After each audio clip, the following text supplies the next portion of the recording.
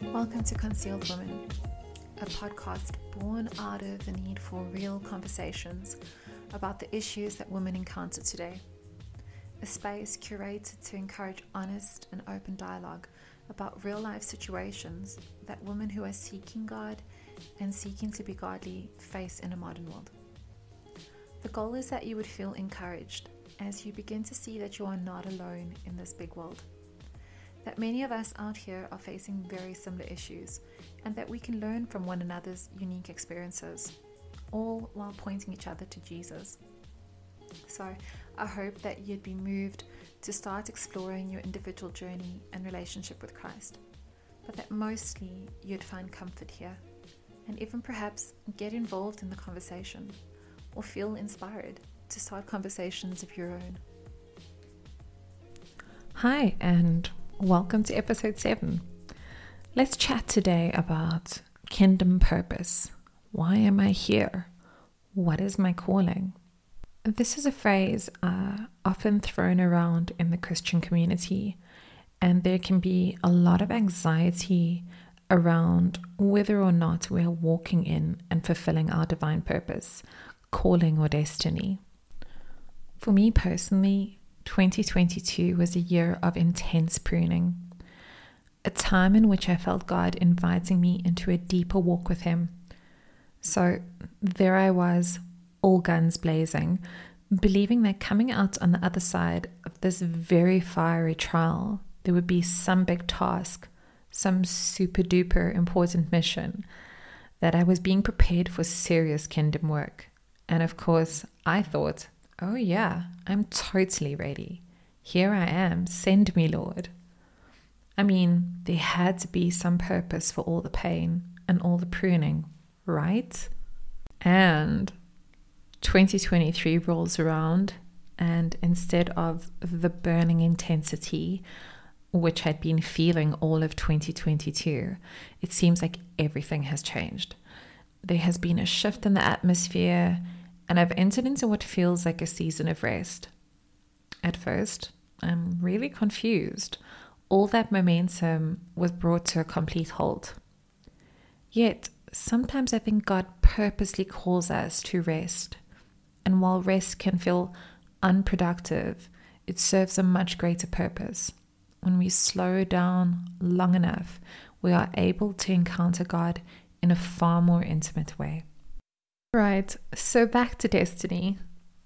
I started thinking a whole lot about what I've been called to do. And while I do think there are definitely certain things set aside specifically for me, according to what God has intended for my life, I have also begun to realize that when I walk in love towards those around me and in obedience to God, I'm daily fulfilling a very large part of my purpose.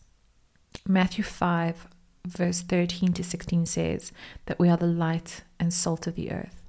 So, encountering people every day, at work, at the store, standing in line at an ATM, every encounter is an opportunity to emulate our Father, to be the light in a dark world. So while I don't have a full picture of where I am going, I can trust God fully with my future. And no matter the season, I can allow Him to direct my every step. I do think sometimes we get so hung up on chasing our destiny and purpose that we forget to live in the here and now with Jesus, to pour into our relationship with Him and allow Him to pour into us.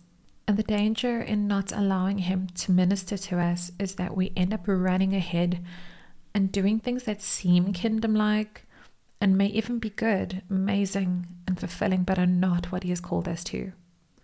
1 Samuel 15:22 tells us that obedience is better than sacrifice.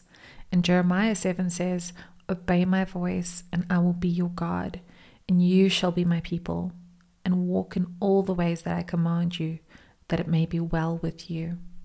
I remember at some point being really concerned that what I was doing for the kingdom wasn't enough, until the Holy Spirit spoke to me about being present, which helped me to understand that where I am currently planted no matter how small it might look, this is my mission field. The gifts I've been given are to be used to bless those around me, to build up, to bring hope and joy. And no matter the circumstance, whether I'm stuck in traffic and someone cuts in, what is my heart posture? Long day and one of my children hasn't done something I've asked. What is my heart posture? Someone is asking for my help, but I'm in a hurry and I'm running between errands. What is my heart posture? Am I using my words to speak life? Have I laid down my life as an offering over and over again, daily in the most mundane of moments and tasks? I'm given an opportunity to walk out my calling, to fulfill my God-given purpose.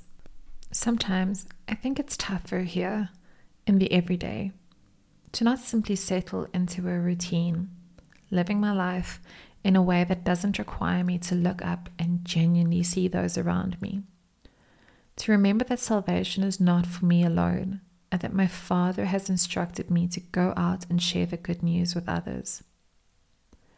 I think that when we live our lives poured out in service to God and to others, then it doesn't matter whether you're at home washing dishes or handing out Bibles in a foreign country.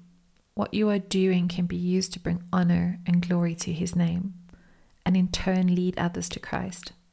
I believe that ultimately, when you seek out God, His plans for your life become apparent, because the closer we get to our Father, we can't help but desire all that He desires for us too. In closing, let me leave you with this scripture, Ephesians 2 verse 10. For we are God's handiwork, created in Christ Jesus to do good works, which God prepared in advance for us to do. I pray that you would take comfort in knowing that long before the foundations of the earth, our Father already had plans for your life. That no matter what your current circumstances may look like, or how you feel, He is working. He never sleeps nor slumbers. He is always working. You are His handiwork, His workmanship. The word used here in Ephesians is the Greek word poema, where the English word poem or poetry is derived from. You are His poem. What an incredibly beautiful thought. You are the poetry of the God of all heaven and earth. I encourage you to speak to your Father today, to tell Him of all your dreams and your desires, and then to seek Him, to sit with Him and listen for His heart on your life, to allow Him to minister to you and to show you that His plans for your life are like beautiful poetry. Well, that brings us to the end of today's episode. Thank you for spending some time with me today. And as always, you're welcome to send me a DM on my Insta page if you'd like to chat or have a prayer request. If you enjoyed today's episode, please like, share, and subscribe. Bye.